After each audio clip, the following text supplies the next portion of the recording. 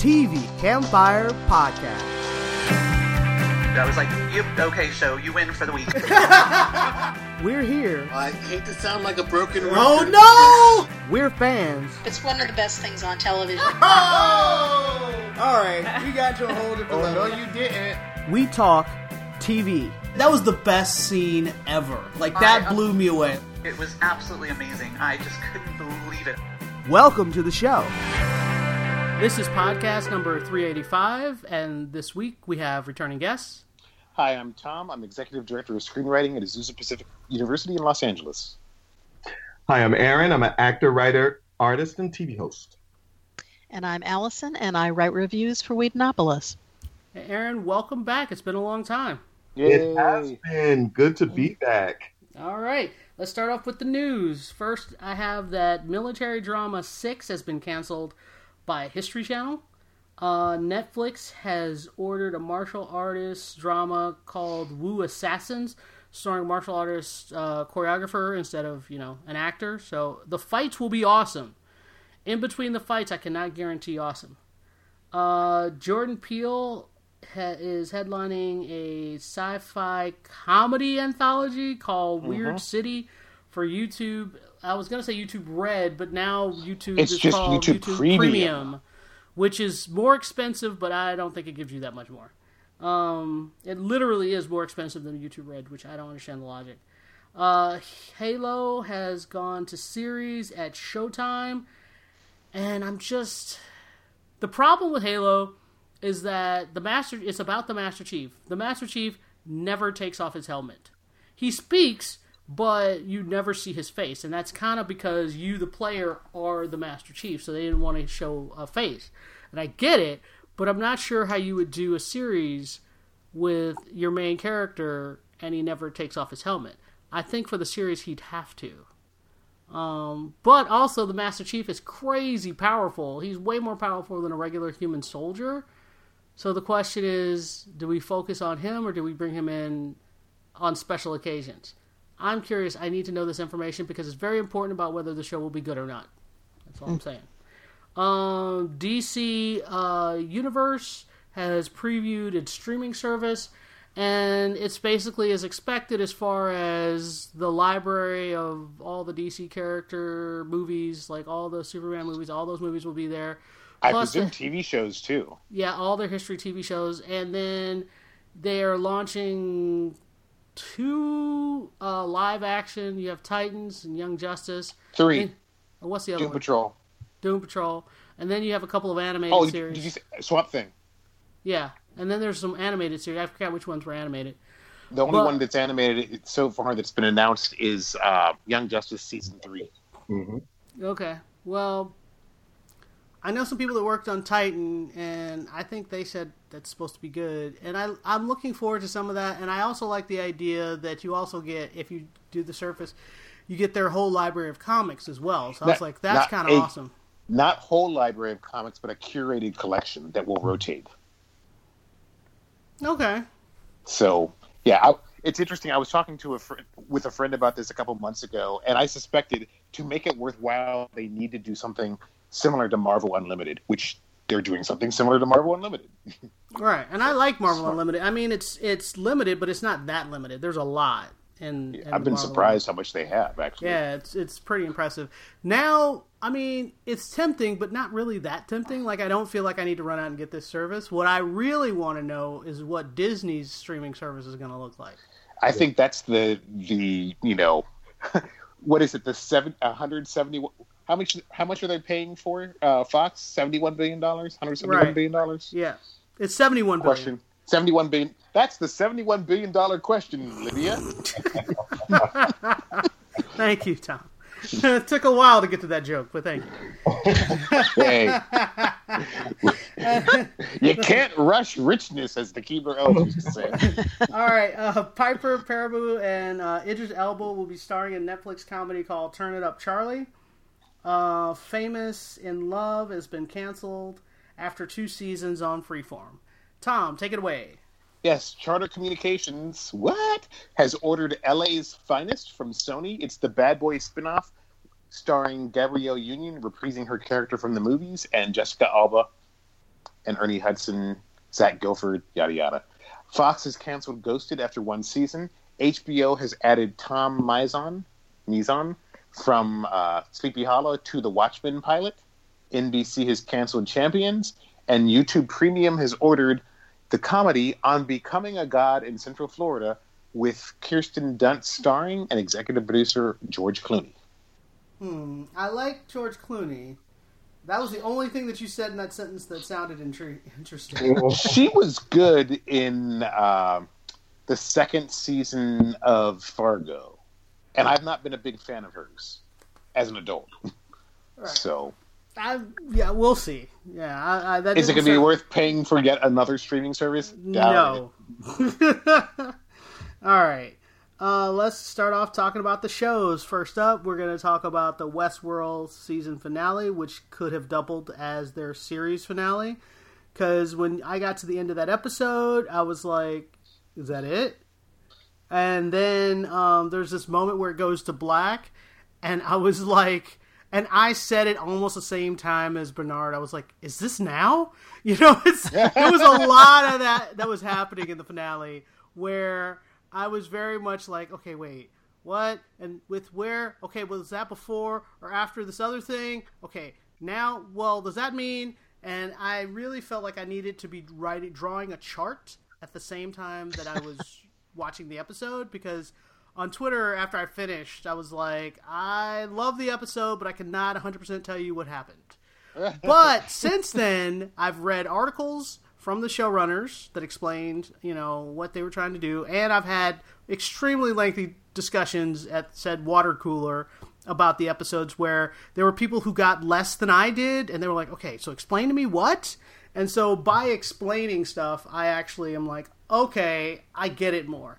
So my question to you guys, a show that's kind of work to try to figure out what's going on, is it worth it? Did you still enjoy it? How did you feel about the finale? Well, I loved it. I thought it was great. And I do appreciate a show that doesn't talk down to its audience, that expects you, they come up with something complex and they expect you to be able to follow along. And they may not be right all the time as far as that's concerned, but I do appreciate actually, you know, having something challenging presented to me. Even if I have to like go back and rewatch certain things, which I did when I was watching the episode, there were moments where I went, wait a minute, what? And I rolled back and I had to watch it again to get the context of what was happening. And I appreciate that. It's so much better than watching something that's spoon-fed to you, or, you know, hits you over the head like you know, a cartoon piano. It's just, I like that. About a show, and Westworld, I can always count on that to, you know, present something that's interesting and challenging and has twists that you have to follow along with and figure out. And you know, and sometimes you can go on a wrong bender. Like a couple of weeks ago, we were talking about. I was absolutely dead certain that there were two iterations of Bernard wandering around. And then this last episode went to great lengths to show exactly how that was not true, but how Bernard fit into all those sequences, the chronological positioning of everything, and you know, filling in the blanks was really nice. But I'm you know, watching where these characters are going emotionally. Is I think the most fascinating thing about the story. And I think we lost a number of characters, which I feel bad about, but there are still a lot of other characters that you know, are going to be going on, and finding out how they're going to be integrated and brought back next year is an interesting question. You know, particularly Maeve. You know, she gave her life at the end, but we know she can be brought back. But how she will be brought back, and in what condition she'll be brought back is a question. But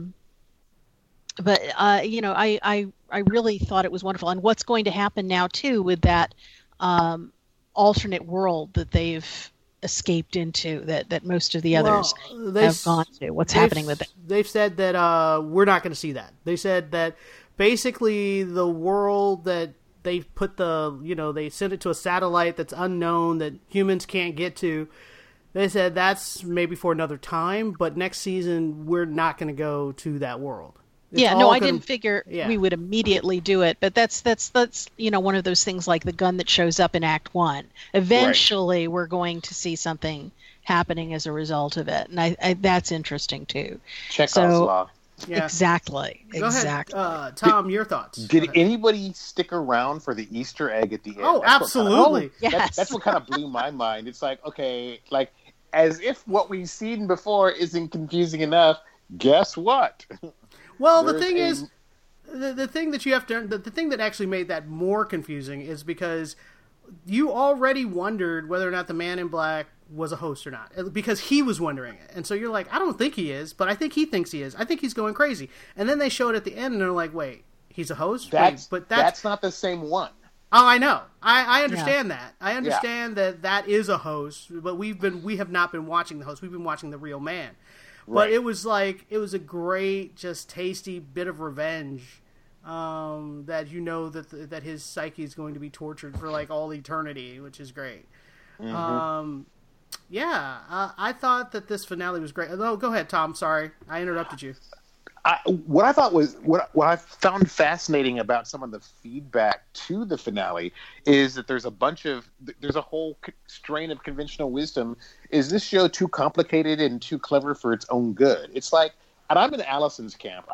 I like a show that doesn't insult my intelligence, that demands that I pay attention. And, although I'm sad that some characters won't be coming back for season 3, I hope some of my favorites do come back for season 3. And It seems like my understanding from reading interviews with the EPs is that a lot of season 3 is going to take place in the quote-unquote real world, which I find very intriguing. Mm-hmm. Because, again, they're using concepts from it seems like they might be working in concepts from the original Westworld's sequel, Future World, and the follow-on television series Beyond Westworld. So, well, what I'm in terms of, I trust, Person of Interest earned with Person of Interest, Jonah Nolan earned a high level of trust for me because he stuck the landing, right, and stuck around for the conclusion of the series, unlike other things that J.J. Abrams has done. But they've earned a high level of trust for me because all does make sense if you're willing to do the work. And I like television that's interesting, that makes me think. Apparently, when I went to work, did the water cooler discussion, one of the guys at work said that it got so complicated that he gave up trying to figure out. He would watch it, but it just like washed over him and made no sense because he wasn't trying. He was just trying to just watch it, and it doesn't work like that. You have to think. No. And so he got really frustrated and not understanding all these things, and then he was like, this is too hard. He's like, I'm not watching next season. This was too hard. And I was like, okay. And one of the other people I work with, he was like, he thought that it was hard for hard's sake, but he did appreciate the story, and he said depending on what the story was next season, he might. Like, he was on the fence. And I do think they did lose people, because if you're trying to just watch popcorn television and just let it flow over you, this is not that show. Not at all, no. No. You literally have to almost do math. Like, I've watched the finale twice, and it makes way more sense the second time. Definitely. Oh, let's talk about real quick. Your opinions. The Luke Hemsworth character is totally a host, right? Oh, yeah. Oh, absolutely. Okay. I think he made that very, very clear. I think I've read people who weren't quite sure about it, but I thought the way he said, I mean, first of all, he was saying that he'd been there for so long, like right from the beginning. I forget it was his exact phrasing. He said that his earliest memories were of Ford. He didn't remember his life before Ford. Yeah, which is literal. He's not speaking in any figurative terms. And you suddenly realize, oh wait, he's not remotely human. He never has been. So I thought that was interesting, and I totally am on the side where it says yes. He's a host. Right. I don't know how to feel about Dolores 2.0 in Tessa Thompson's body. Oh, they said that she's only in her body until Dolores makes a new body. And then after she makes her new body, there's somebody else inside of Hale. Yeah, she got out with a bunch of those little orbs. Right. You know, so the people's the big brains. mystery in season 3 will be who it is. Who is inside of Hale's body right now. I love the misdirect that by the time Hale was trying to stop the plan, it was already too late. Yes. Yeah. That was, that was interesting. And again, because the show is always, well, we didn't know it initially, but because the show has always juggled multiple timelines, that was a cool revelation. Let's wrap this up. I think everyone at least here is saying 100% thumbs up. We loved it. It was confusing and required a rewatch, but I think it's definitely worth your time. Absolutely. All right. Absolutely. Next up, we're going to talk about Succession.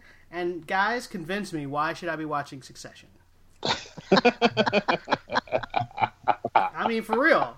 Like, I have HBO, but I haven't even watched the pilot, so... I don't know how much more we could add to last week's discussion. It's, it's a black comedy, and Brian Cox...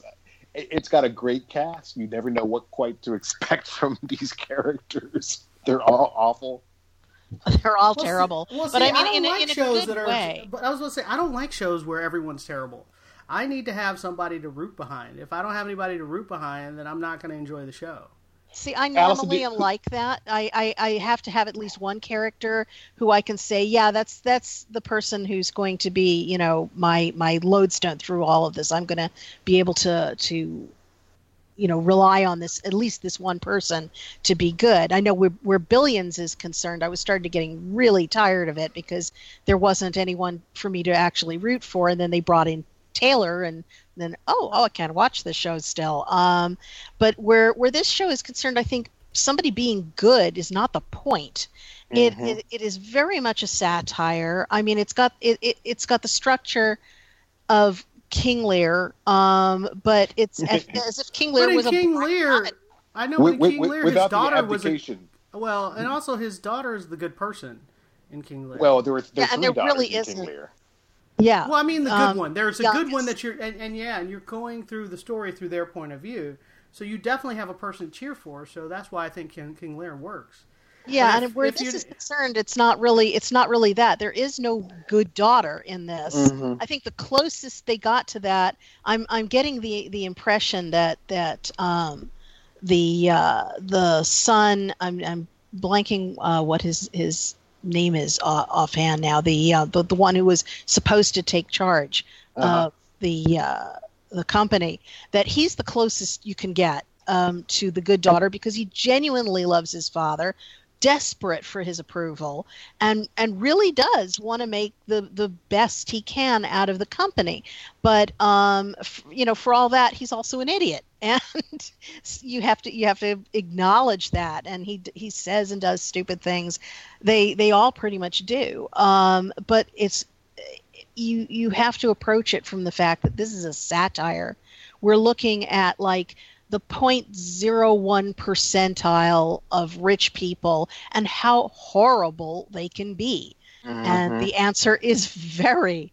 And it's just kind of brilliant from that perspective. I think one of the things that's Alan Ruck as the oldest, is it Connor? I think is the name of he's the oldest sibling, but okay.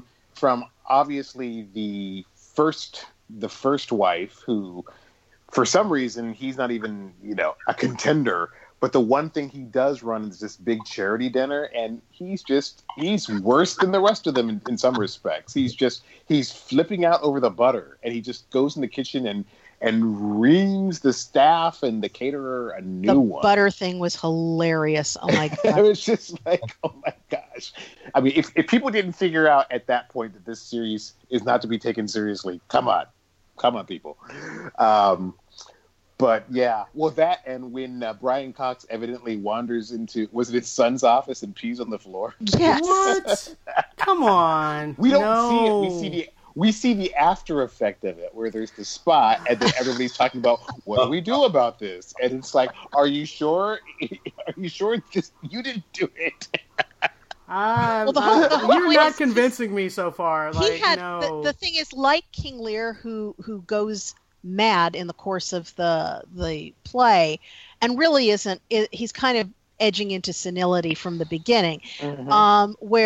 Where the Logan Roy, who's the lead character, where he's concerned, you get the feeling that he was, kind of losing it from the beginning, and then he has a stroke, and that just makes everything worse. So he's not mentally all there. Mm-mm. So he's given to all kinds of strange behavior, like wandering into an office and peeing on his son's floor. And it's just bizarre, because at the same time people are trying to pass this off as perfectly normal, because if the investors find out how bad it is, the company goes under. So yeah, there's a lot of that. Well, you had me at butter. I'm sold. All right, let's move on. Next up, we're going to talk about the Preacher premiere of season 3, and Preacher was on my you have a warning. This is your warning, because I didn't really like season 2 that much. So the premiere was going to determine what the heck happens for me for the next season, and it was interesting. Like, I don't know where they're going, but I kind of want to know where they're going, because they're really delving into Jesse's background. And it's really kind of creating a rift between Jesse and, what's his friend's name? I forgot his name. The vampire. You know what I'm talking about. Anyway, so there's like a rift. Oh, Cassidy. Yeah, there's really building up a rift between the two of them. And I'm kind of intrigued about that. So I'm still going to keep watching.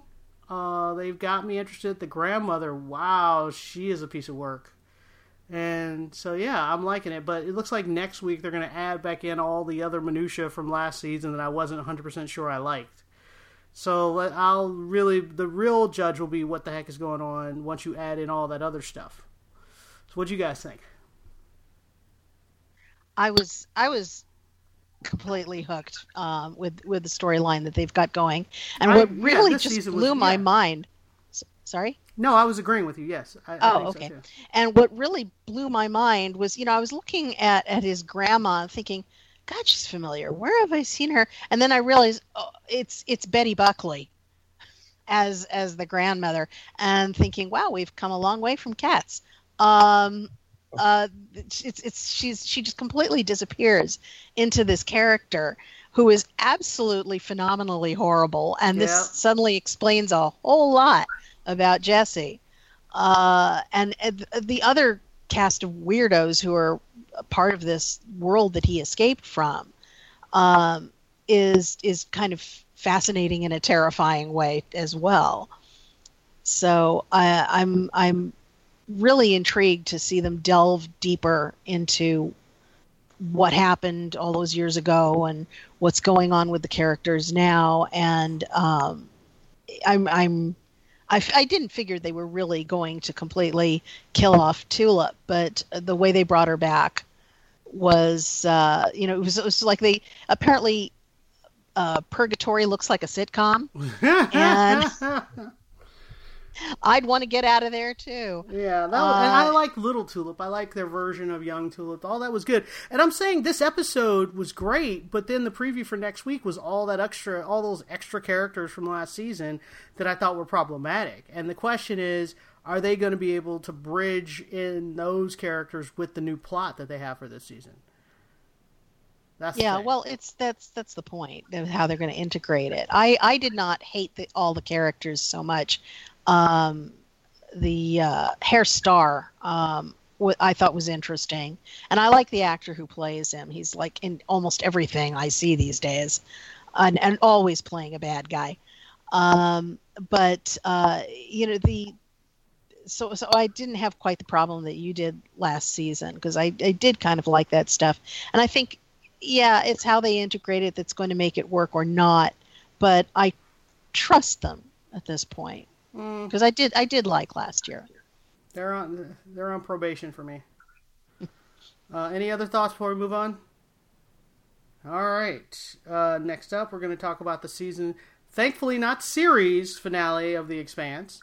It took me forever to watch it, mainly because when I was trying, my TiVo refused to record the whole first hour or the whole second hour. So I got like 45 minutes of the first episode and then 45 minutes of the second episode. That's all there was. It was showing limited commercial interruptions. But it felt cut off. It was weird. And anyway, I went and tried to get. At this point, I finished it. Okay, so it's done. So because I was like, what? Just because it like cut off like in mid sentence on my TiVo. Oh, that's not good. So it was really bizarre. Anyway, so I did finish it, and I think that where they left it off is a great place, a great kickoff point for the next season. I think that was amazing. And the next book. My question, what was bugging me was the captain of the Generation ship. What's his name? Ashford? Yes, Ashford. Every time I get to where I think Ashford is actually a good guy, like his reasoning and what he's trying to do sounds logical. I was like, oh, that makes sense. You're totally on the good side. And then he'll see somebody else doing something that's not what he wants to do. And then he becomes a villain again. I'm like, what are you doing? Like, why can we not have a conversation like adults and figure out, the proper path? Why is everybody fighting? That was actually kind of frustrating to me. Well, I loved the episode overall, but I have to admit that was one thing that did not work for me at all. And I think it's attributable to how they got word that they might not be picked up. And they wanted to tie things up as fast as possible. So something that maybe would have gotten a longer time to make a transition and explain. Instead, all of a sudden we go from Ashford is a reasonable and good guy to suddenly he's wild-eyed Ahab going after Moby Dick. And literally in 5 seconds. It's in 5 seconds. It's you can crazy. See, I know the exact moment where suddenly he gets a look on his face and he just goes crazy. And as I was watching it, I was going, "Oh, you're not going to go there," and they did.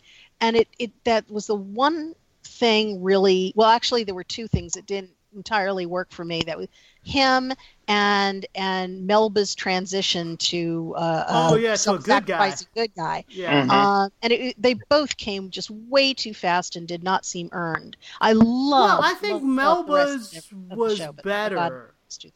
Hers made a little bit more sense. It didn't give you the whiplash of Ashford's. Yeah, hers, I saw it coming. Like, I could see her having the conversation with the preacher woman. That really affected her. And then, like, everything she knew about Holden was kind of in her own head. Like, how she imagined what he was like and how she pictured him without having any facts about him whatsoever. So actually, like, being around him, she realized she was wrong, and that everything she had done had been based on a wrong assumption. And you could see the moment when that happens, and she's like, oh my God, I've done all this stuff without understanding the real truth, and now what do I do? And so that worked for me a lot better. Like, I understood her change. It might have been fast, but I understood it.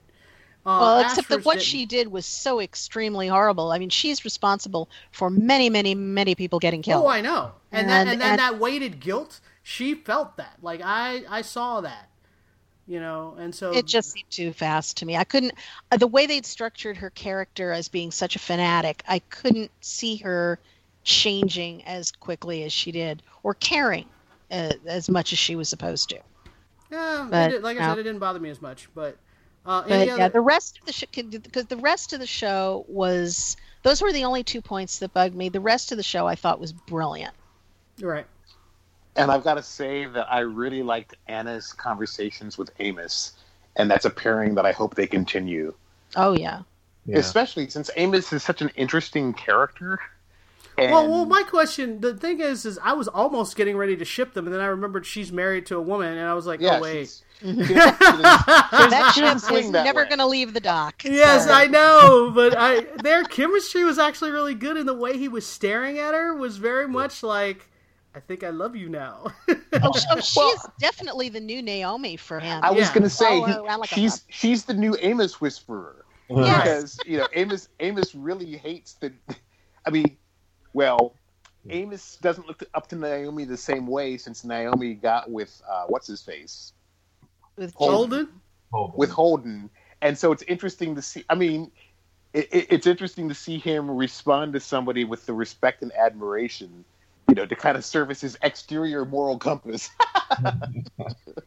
Yeah, he knows he doesn't have a moral compass, and he needs somebody to be his moral compass. And Naomi failed that. Yeah, she failed that test, and now he can't depend on her to be the moral compass anymore because she has the same darkness he does.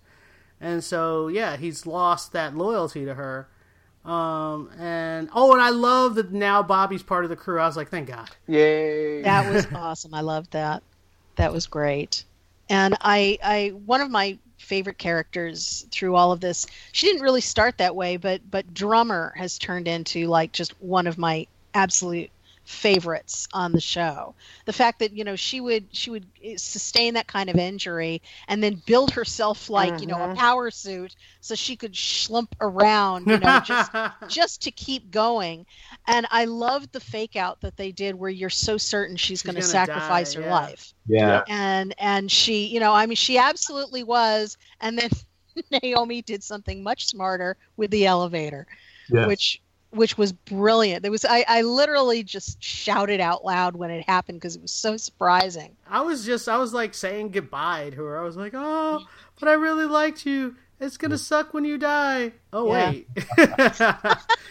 Aaron, Not so fast. Go ahead. I got to say, though, I missed Avasarala being sidelined for this arc. Oh, that's true. And I hope she moves back into prominence. And I'm surprised they didn't bring back Fred Johnson. Oh, right. Well, everything was in the ring. If you weren't in the ring, you weren't in the story. Right, but still. But Aaron, did you have any thoughts? I agree with everything that's been said. Now I understand, since they got word that maybe they wouldn't be picked up, I just felt like everything wrapped up way too quick. I wanted just a little bit more time with a lot of different things, in particular with the ring and all those different things. But I did enjoy the episode. I mean, for me, with The Expanse, I've loved it always, only because it's mostly those team dynamics I think are phenomenal. And I did have an eye on watching how Holden, who I find to be, he's just loyal. I mean, he is undying loyal to whom, not Holden, I'm sorry. Amos. Amos. Sorry. Amos, yeah. His loyalty, that's just a great character trait that I like about him. And I, too, thought that he and the preacher lady, I said, oh, maybe something is going to happen there. But I love that moment when he said, I'll make sure nothing happens to you. I was like, yeah. I said, I love that moment. And I believe him. So I think it was a great episode. I'm hoping it does get picked up again. It did. It did. It is. Amazon is going to. Amazon. Oh, fantastic! Because I love the crew. I love the way that the stories unfold. I love that it's a slow build. Just my only thing, I thought that it just wrapped up way too quick. I wanted a little bit more, but otherwise, I loved it. All right. Let's move on. Next up. Go ahead. One last thing. I'm looking forward to seeing. I'm almost tempted to read the books because I have the intellectual curiosity. The Holden's monologue at the very end says that basically something killed off this elder race. Right. Boom, boom, boom. Yeah. And basically the ring let them through because it wants to know what killed its creators. And so it's going to let humanity go and explore until it runs into it. Yep. Whatever it is. Yeah, and it's intellectual curiosity. It wants to know too. All right, let's move on. Next up, we're going to talk about Colony. And the thing about Colony is that this episode started off pretty well, and I was kind of getting into it. And for about 1.5 seconds, they had me convinced that, Will was actually going to take action and not be swayed by slimy Alan. And like every word out of Alan's mouth is a lie. Every single one. Mm-hmm. Mixed with just 1% truth to make it go down better. And the whole time he's trying to talk his way out of the situation and save his own life, I was like, come on. I was like, just shoot him! And I was like, they can't shoot him. He's the best villain on the show. And then I was like, shoot him! I was like, oh, they can't shoot him. And I was right. I mean, it was like that whole situation almost had no stakes. Because he's the star of they were both stars of the show. Neither one of them was going to kill the other. And so that convinced me that Colony doesn't have stakes. You know, something bad should have happened to one of them for that situation. And the fact that they both walked out unscathed just really disappointed me. Yeah, Right. but that's Colony all over the place. You know, I mean, this entire hour for me was just an exercise in wheel spinning for exactly the reasons that you brought up. We know for a fact that nothing Snyder says is true. If it is true, it's only like a true that's shaded by a lie, so he can benefit from it.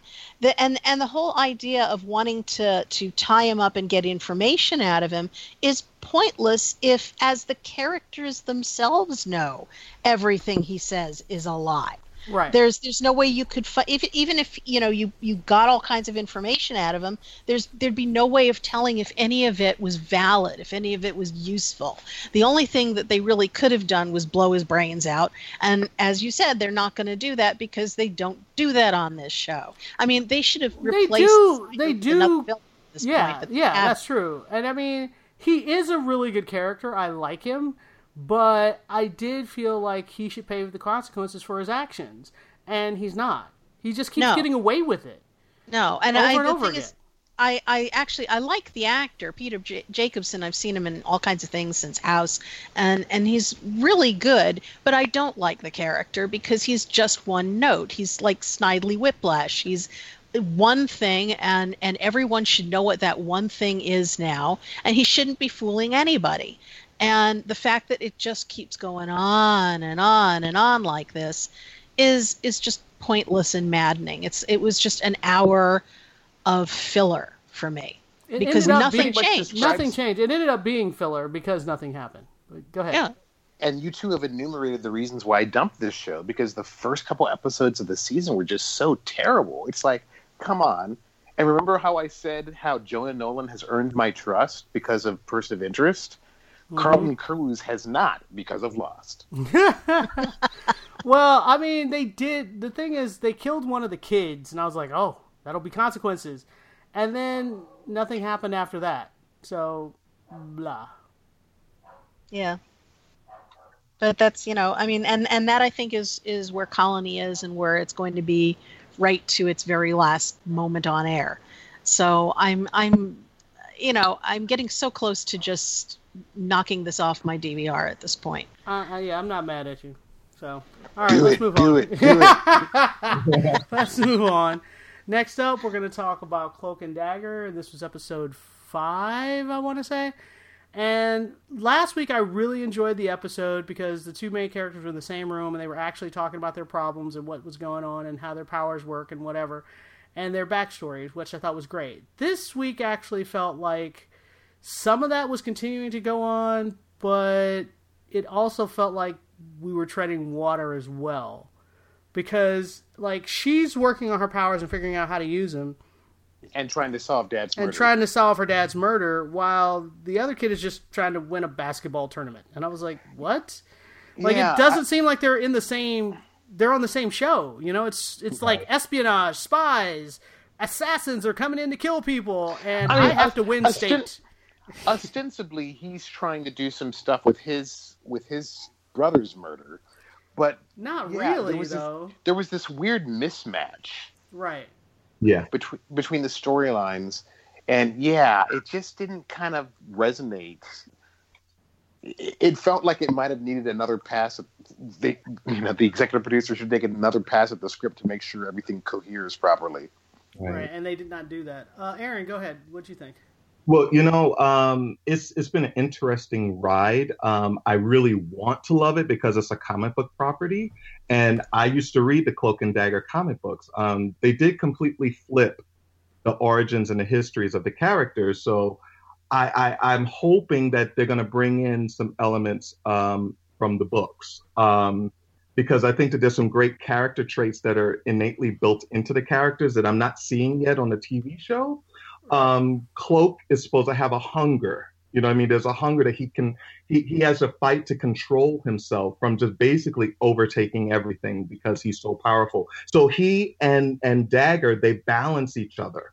You know what I mean? Without one, the other can't exist. So I'm hoping that they're going to really push that. I'm enjoying the backstory, even though it's completely different from the comic books. I mean, literally different, but I'm enjoying some of the backstory, but I'm just not quite feeling it yet. You know what I mean? I feel like I feel like they're trying to go somewhere, but I don't know where they're taking us yet. I'm hoping that we're going to see more development because I feel like we need to see more development from Tyrone. And from the use of his abilities, because right now he's just winding up places that he didn't mean to be. Exactly. That's my issue. It's not clear what his powers are, and she's starting to gain positive control over hers. Yes. Right. So I hate to say that the series development was rushed, but it's kind of like. It doesn't feel as fully formed as some of the other Marvel series. And granted, this is not a Netflix series, and this is not The Gifted on Fox or Runaways on Hulu. Yeah. But it just and also, can we stop yes, you're on Freeform, but does it have to devolve into this is the music video portion of the show where we licensed the song to Mickey Mouse? It's like that gets old after a while. That was one of the things. It's very MTV or not. It's MTV, very Teen Wolf. Teen Wolf, yeah, it did feel very Teen Wolf.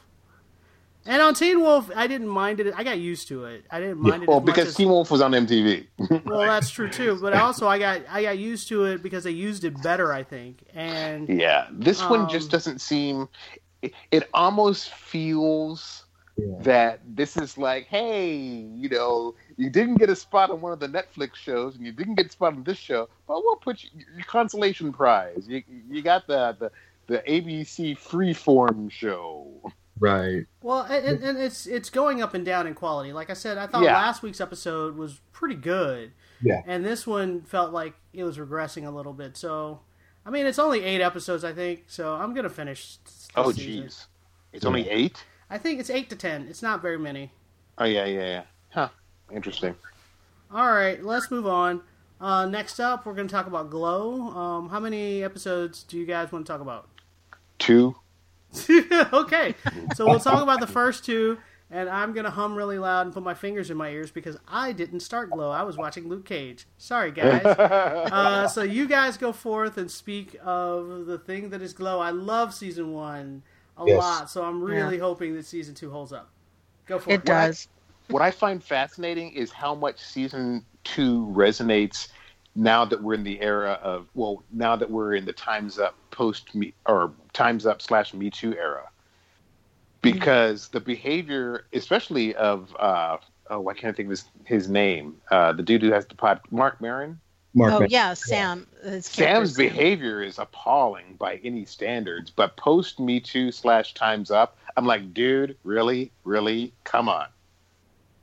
Yeah. They go into that a lot. I haven't watched the rest of Luke Cage because I sat down ready to watch like a couple episodes of Glow, and then I'd figure I'd go into Luke Cage, and I ended up spending the entire evening watching Glow. So I've seen the entire season, and it's brilliant. I mean, I'm not going to give spoilers for the rest of the season because you've only seen Tom, you've only seen the 2.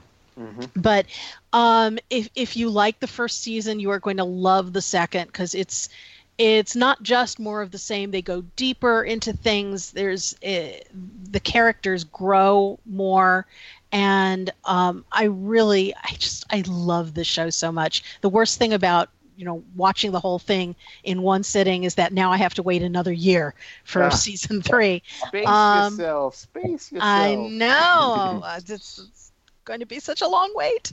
But yeah, the characters are just developed more, and I love what goes into it. And yes, Sam, certainly in the first few episodes of this season, is just every Me Too nightmare man. Mm-hmm. He really is. He's just, and it may be coming from a place where his own sense of insecurities and inadequacies, but the way he's taking it out on women who are completely vulnerable to his decision making is horrible. It's terrible, and they fully go into that, and you really feel that.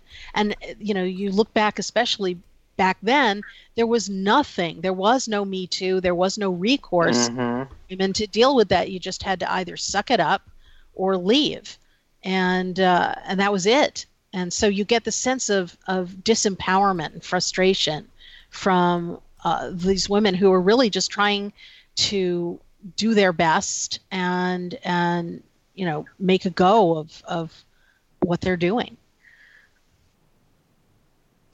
I thought there's an interesting moment in episode 2 where Debbie has in episode 1, Debbie brings out her soon-to-be ex-husband acting as her agent and negotiates a great contract. Basically, she probably doesn't get paid that much more than she did before, but she has a producer title, and the guys are totally not down with that at all. So they basically are shutting her out, and she's making an effort. She says, "Hey, why don't you, let's have a meeting at my place. I'll cook you dinner."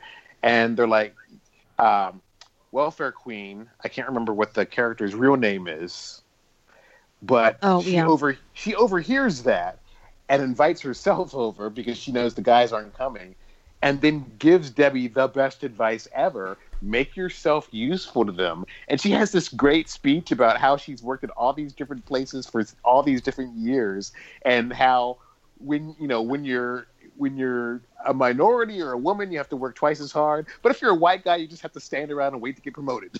Yeah. And I'm like, have to show up. I'm like, zing.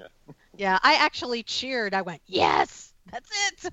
And it is. It's that unfairness, and they address that directly.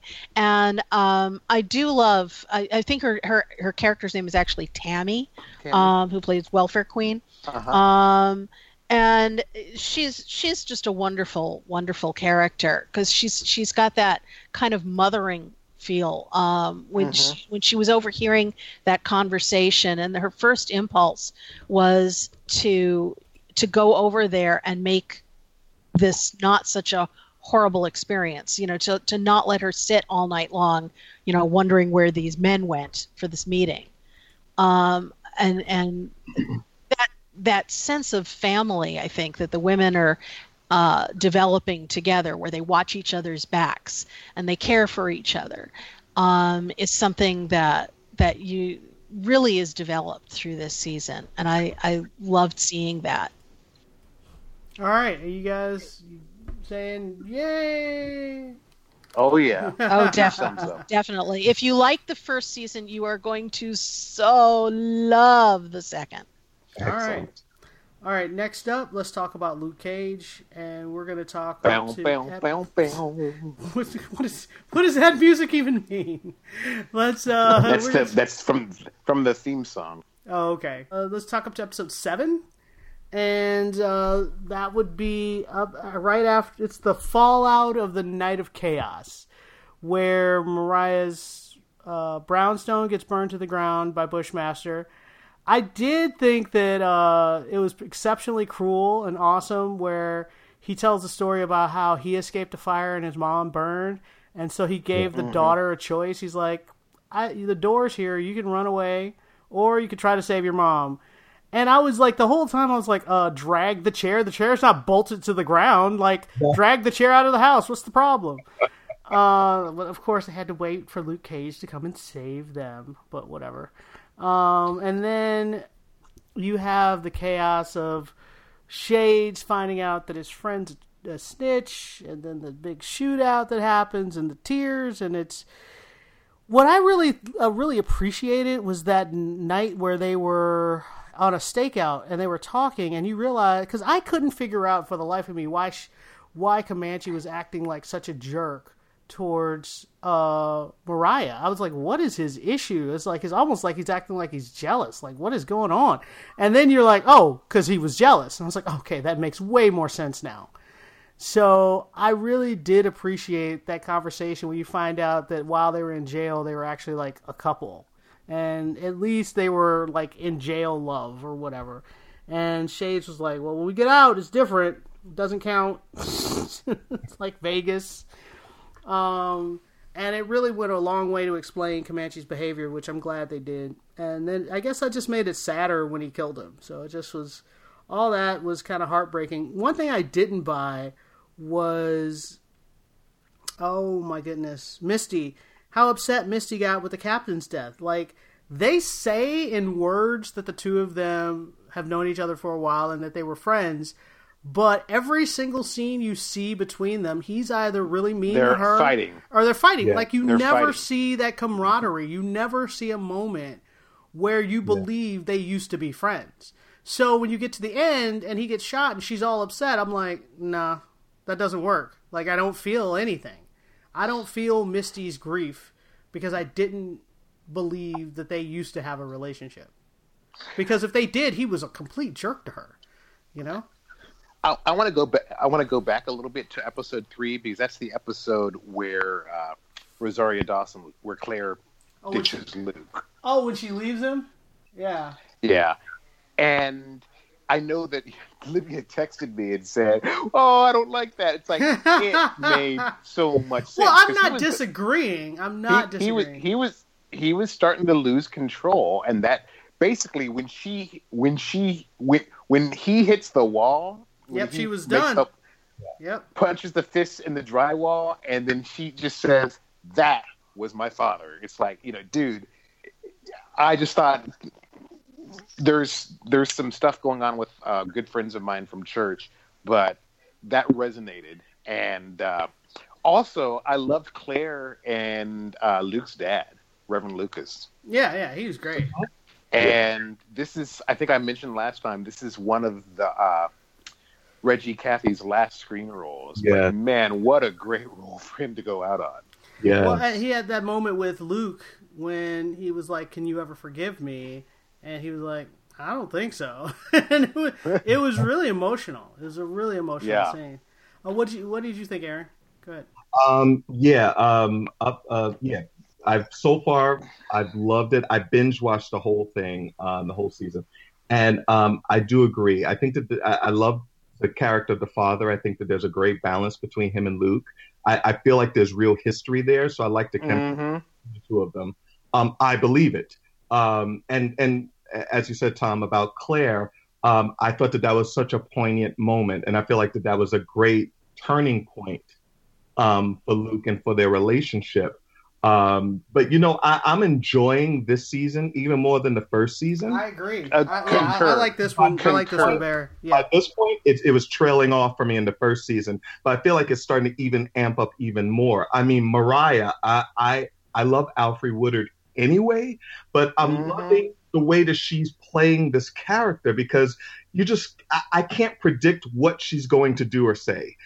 Which way is she going to turn? She has these fits where she gets really angry and just starts screaming at people, and then she's really calm, and then she's manipulative, and then you're like, which one was real? Mm-hmm. Yes, and that's the brilliance, I think, of the character. And I mean, Mariah is right out of the Luke Cage comic book. She was called Mariah in the comics. The same thing with Tilda. She's in the comic books. I'm loving the way that they're bringing these actual characters in, and we're learning their history, and I think that they're really setting up for some great moments, even in future seasons. I think two things that really make season 2 far superior than season 1. One, you've got this significant theme about family and parents and children that runs throughout the season, and the fact that Luke and his father and Mariah and Tilda, that's something that runs. The thing that I think is fascinating about the season, and there's no spoilers in this, but Luke Cage will ally with whomever he needs to protect Harlem. So if that means forging a temporary, and when I say temporary, I mean like for the moment, alliance with Bushmaster, he'll do it. If it means backing Mariah or helping Mariah out, he'll do it. But he wants to keep the streets of Harlem safe. And that's all I can say without giving anything away. No spoilers! That's why I said no spoilers. All right, well, today I might watch a little bit of Glow in between my Luke Cage marathon, so not completely out of the loop, but I really feel like I got to finish Luke Cage before, because there are spoilers all over the place, because it's like now with Netflix, if you don't finish a series in the first week, it's open for spoilers. I'm like, come on, people, it's 13 episodes, give me a minute. But because somebody was actually, you've had 65 seconds. What's wrong with you? That is all. Okay. Now moving on. If you guys have any questions or comments, you can leave at tvcampfire@gmail.com. Follow us on Twitter. We're on Facebook. You listen to us on getthepointradio.com, Krypton Radio, We Now Plus on iTunes. And we'll talk to you guys next time. Bye-bye. Bye.